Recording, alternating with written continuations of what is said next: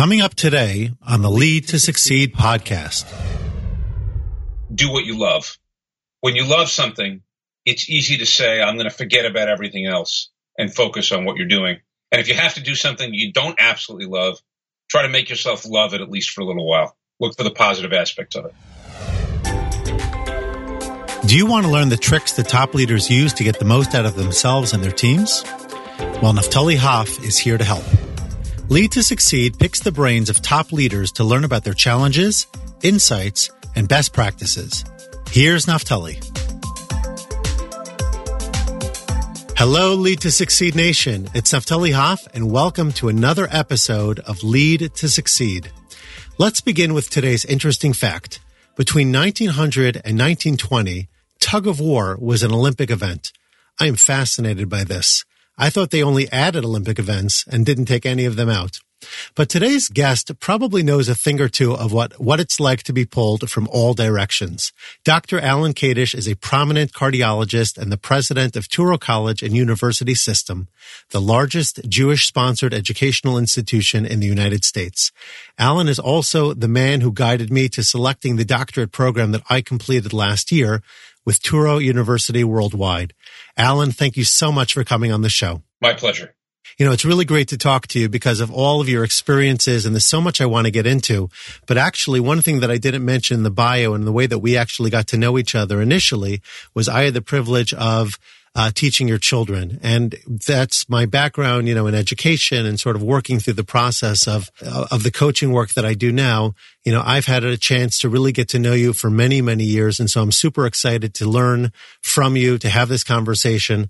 And the first thing that jumps out at me as I'm looking at your bio, which I know, of course, and understanding your background, is that you are a cardiologist. You have obviously a very strong background in medicine, and yet you're the president of a university, which for me is somewhat of an unusual thing. You know, you don't think of doctors typically taking on chief executive roles in educational institutions, particularly in higher education.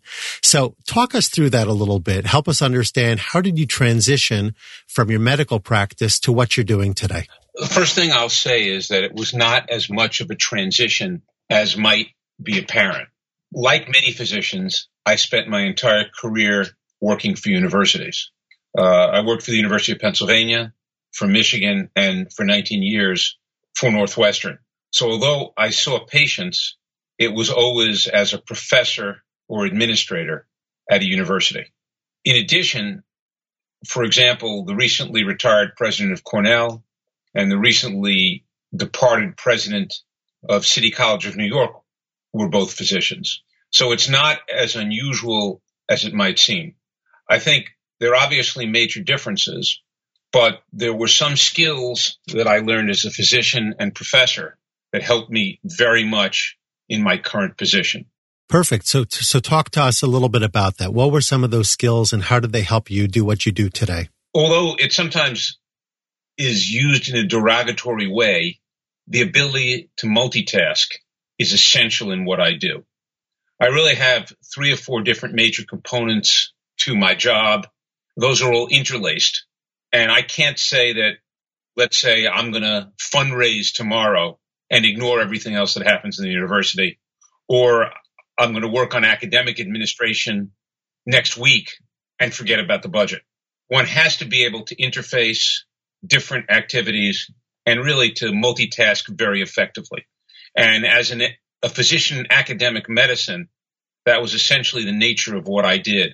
I saw patients, I did procedures, I wrote research grants, I did research, I helped administer budgets, and I ran a research institute.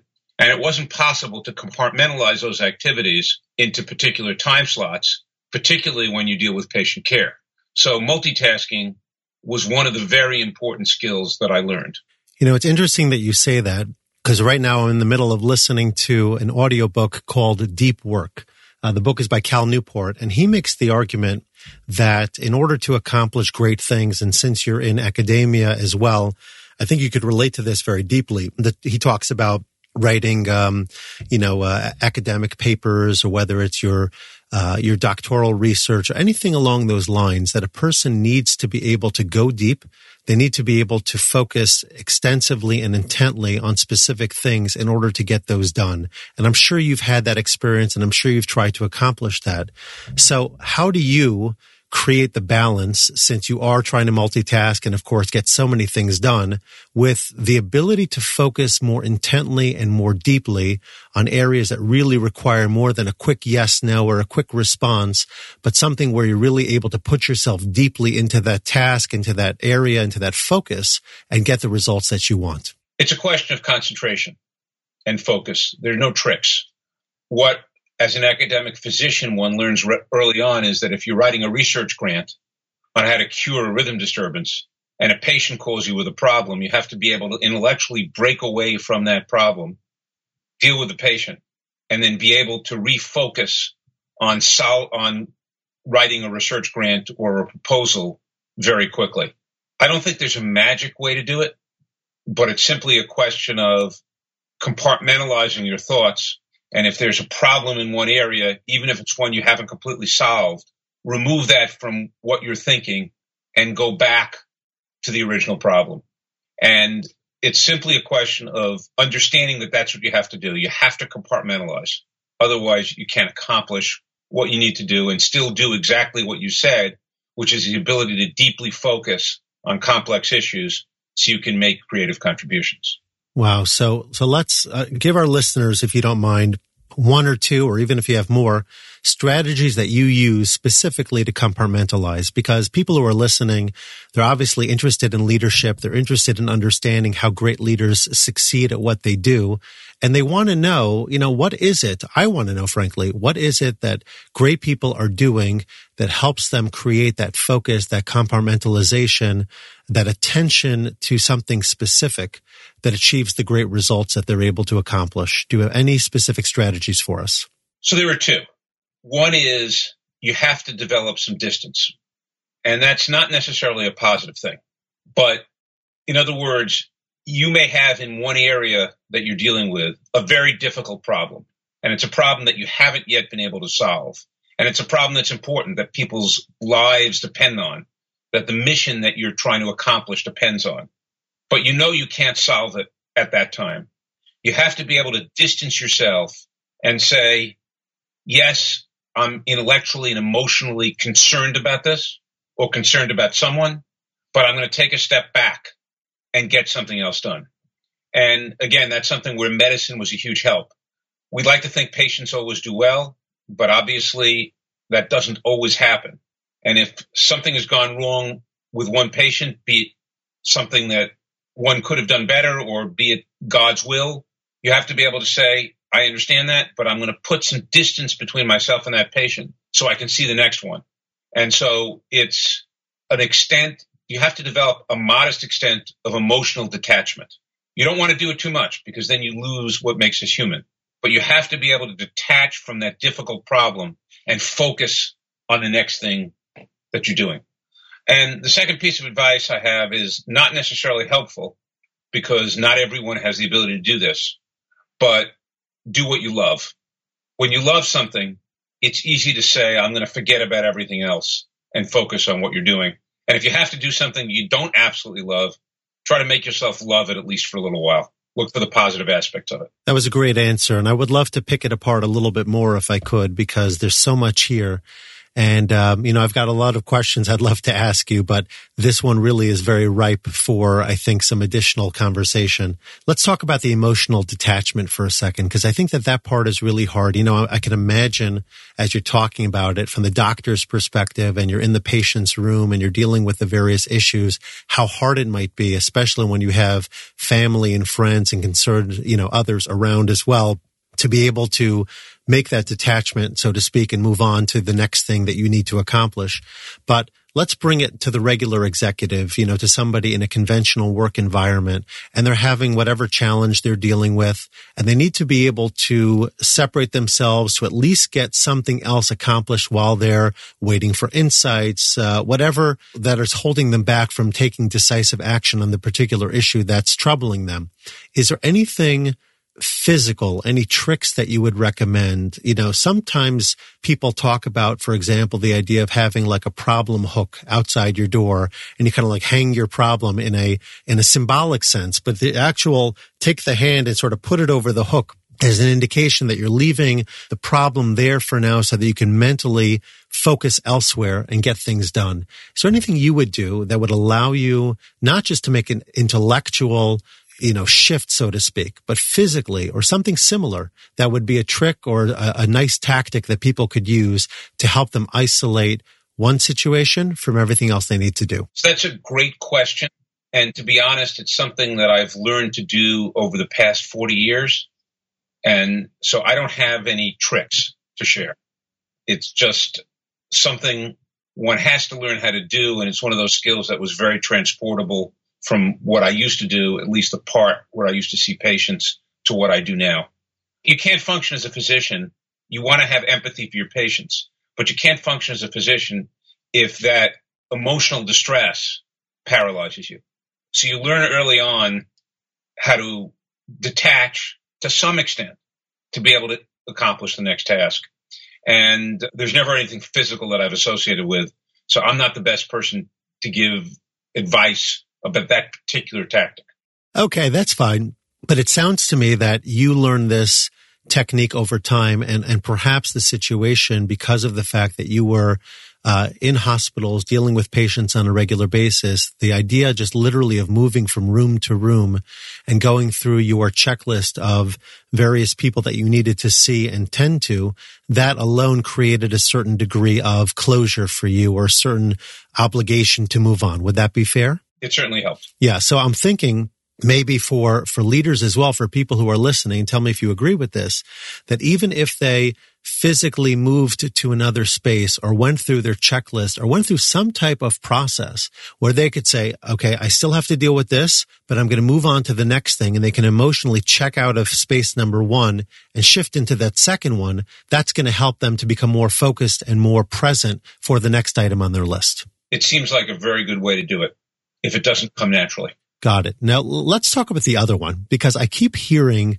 different things about this. People who are motivational speakers, whether it's Brian Tracy or Tony Robbins or others who are in the leadership space, and they're so focused on creating passion and creating motivation for people. The idea of doing what you love sounds great, but as you indicated, it's not always possible. So I don't know if you've really grappled with this, because it sounds like you've loved what you've done from the beginning, so maybe you never had to really deal with it. But how do you think somebody who doesn't necessarily love what they do develop increased interest, increased passion in a way that's going to allow them to sort of move on to the next thing and get focused on it, because I also love to do this and I'm also excited for that next task. So even though the first task didn't quite work out the way I wanted to yet, I still have the ability to move on to the next thing.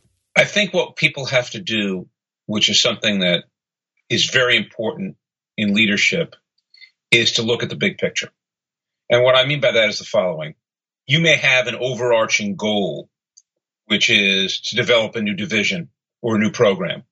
And some of the tasks that are required to get that done may be difficult and burdensome. And some may be emotionally challenging. For example, you might switch enterprise systems. And so the talent you needed for the old system doesn't transport to the new system. You have to get rid of some people and hire people who are new. That's both personally difficult and challenging because of the time it takes. What I've done in those situations is I focus on the big picture and basically say, look, we made a decision to go to this new enterprise software system because we had to, because it's going to make things better for the company. And these things I have to do along the way are things I'd rather not do.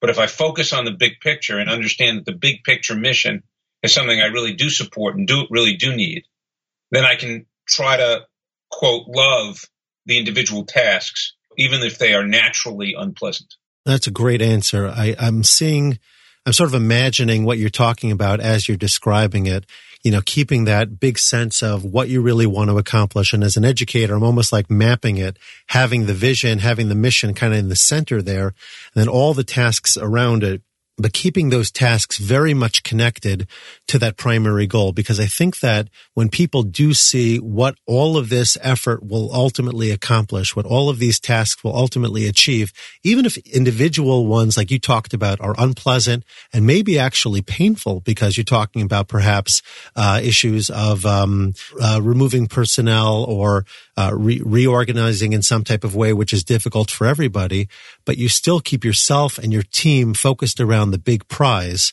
That could really be a great motivator. Exactly.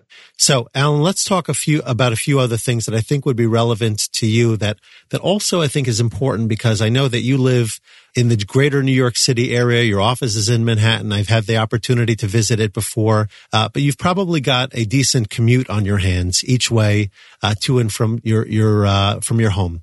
So tell us, what is the best way, in your opinion, to make productive use of your commute time? Well, I can tell you what I did in my old job, because I'm in an unusual situation in my new one. I sometimes drove, I sometimes took the train. And what I tried to do is divide my time between work-related tasks and, quote, relaxing, although relaxing sometimes meant keeping up with the news or keeping up with the journal. And I found that by dedicating part of a commute to physical and mental refreshment or renewal, and part of it to getting work tasks done, that was very effective. I can't say that I ever enjoyed the commute, but I often felt when I got off the train that I had accomplished a good deal, both personally and professionally. I can't say that I ever made a schedule, but I sort of based it on what my work and personal needs were during the commute. Got it. The timing of that comment is quite interesting, because I'm actually in the process now of putting together a white paper specifically on the topic of stress. And you talked about using your commute to a degree, at least, for relaxation and kind of unwinding mentally and all of that. Any other tips that you might have for busy executives such as yourself, who've got so many demands and responsibilities to deal with, to hold on to sort of stay in control, to manage stress so that it doesn't become all-consuming? So I dedicate about an hour a day to exercise, except in unusual circumstances. And my one rule is I do two things. I do it early in the morning. And the second is I don't take my phone or a device with me, unlike almost everybody else out with me. Nice. So I do it early so it doesn't interfere that much with the day. But those people who work with me know that essentially from 7:30 to 8:30 in the morning or 7 to 8:30 in the morning, I'm not available. And unlike when I was a physician, in my current position, that's achievable. And that has both physical benefits of exercise, but it also generally is mentally refreshing. And most days, I don't listen to podcasts, sorry about this one, or do anything else academic or intellectual. I actually intentionally try to dissociate from work-related things during that time, and even from continuing education or Jewish education. I try to dissociate that from what I'm doing so I can feel that I've got stress relieved, and it's been incredibly effective. Oh, that's very powerful. Coming back just for a moment to the book that I mentioned before, he also does talk about the idea of having your block of time. I don't know if he prescribes a specific amount of time where you're going to really work on the important things of your day, but also to mentally sort of shut off, like you talked about, turning off your phone, becoming disconnected in order to really maximize your brain's capacity to produce when it's time to produce. And I think sometimes we have this association in our mind, maybe it's cultural, maybe it's from other messaging that we've picked up, that we just need to be busy all the time, and that somehow busyness can be seen as a correlation to success, however one defines it. But oftentimes we're really not maximizing our production with all of that busyness. And in fact, we're setting ourselves back. So it's really great to hear. And I wanted to, one last question, if I may, before we shift gears, stay in the space, if you will, of relaxation, of mental and emotional, and shift it a little bit over to spiritual. I know you're an Orthodox Jew and that you're a religious person. When and how do you connect? And more specifically, how does your spirituality impact your role as a leader? In my case, it's pretty straightforward and easy. what I view as spirituality as an Orthodox Jew is a mission to build a better world. And the ritual that people often associate with Orthodox Judaism is, of course, a crucial part of it. But the ritual is part of a defined mission. And that mission very much overlaps with the mission of Touro College and University System. So what I find is that what I feel is part of my personal religious life as a mission to follow a set of precepts that we think will build and believe will build a better world spills over to what I do in the work and leadership environment. And that mission actually is important not just to me, but it pervades the institution, even among people who aren't religious or observant or aren't Jewish. We have, I think, a unique organization in the sense that we're very mission-driven. And the people who work at Touro, by and large, do it because they believe in what we're doing and believe in our mission to use education as a way to improve people's lives and improve the world. And so it's a relatively easy transition for me. And I don't view it as two separate spheres, but rather trying to infuse that mission in everything I do, both personally and professionally. And as a Touro graduate, as I mentioned before, I can really speak to that. I think it is pervasive, and you have a beautiful thing going. And I hope to continue to personally to benefit from it and the community at large.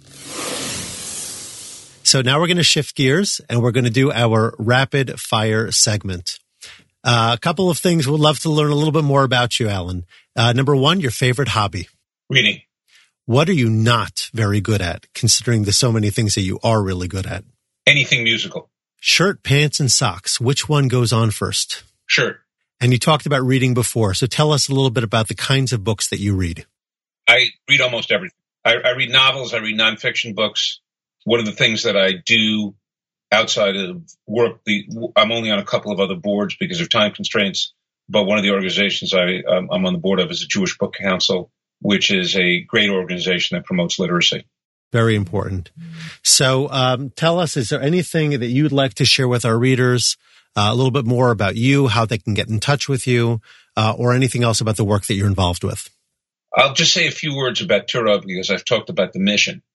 We're, as you mentioned, a Jewish-sponsored institution. We have 19,000 students, although the majority of our students are not Jewish. We think the mission pervades what we do. There are 3 or 4 things that are unique about Touro. One is the mission. The second is that we're very focused on making undergraduate tuition affordable. For a private college, our tuition is very low to try to keep people having opportunities to proceed in the workforce. We're focused on being creative and entrepreneurial in what we do. And we're geographically and academically diverse, culturally diverse, socioeconomically diverse, and racially diverse as an institution. And we try to put all those values in perspective to fulfill our mission. And I actually believe in it even a lot more than I did 8 years ago when I started at Touro. So I go to work every day excited about what we're doing. Yeah, I can feel that excitement. So tell people how they can find out more about Touro, their website, any other information you'd like to share.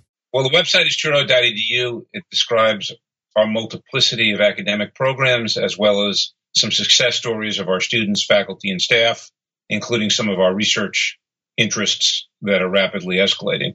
And I'm happy to get questions or messages from people at alan.kadish@touro.edu or on LinkedIn. Beautiful. One last life lesson that you could leave us with. Stay optimistic. There are a lot of things going on today that seem negative, but again, it's the message of looking at the big picture. If you look at where the world is today as opposed to where it was historically, levels of poverty are at historic lows, life expectancy is at historic highs, infant mortality is historic lows, standard of living at historic highs. Human beings in our society are more resilient than we get credit for. That doesn't mean we should ignore the problems and the challenges, but stay optimistic.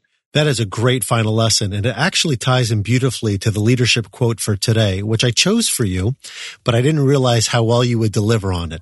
The mediocre teacher tells, the good teacher explains, the superior teacher demonstrates, The Great Teacher Inspires by William Arthur Ward. Thanks so much for listening to this episode and for investing in yourself so that you could lead to succeed. Before you go, don't forget to subscribe, rate, and review the show. Your feedback gives social proof and encourages more folks to listen. Social media junkies, please share this recording with your networks and tag me as well. I'm on Facebook and Instagram at Naftali Hoff and on Twitter as @ImpactfulCoach. Alan, thank you so much again for getting on the show with us today. I've learned so much from you, and I really hope that people will follow up with you to learn more about Turo and the great work that you're doing. It's really been a pleasure, and wishing you and your family, as we record this the day before the Jewish festival of Sukkot, a very happy holiday, and looking forward to future opportunities to learn from you as well. Thank you, and I very much appreciate the chance to be on the show. Thank you again. Have a great day.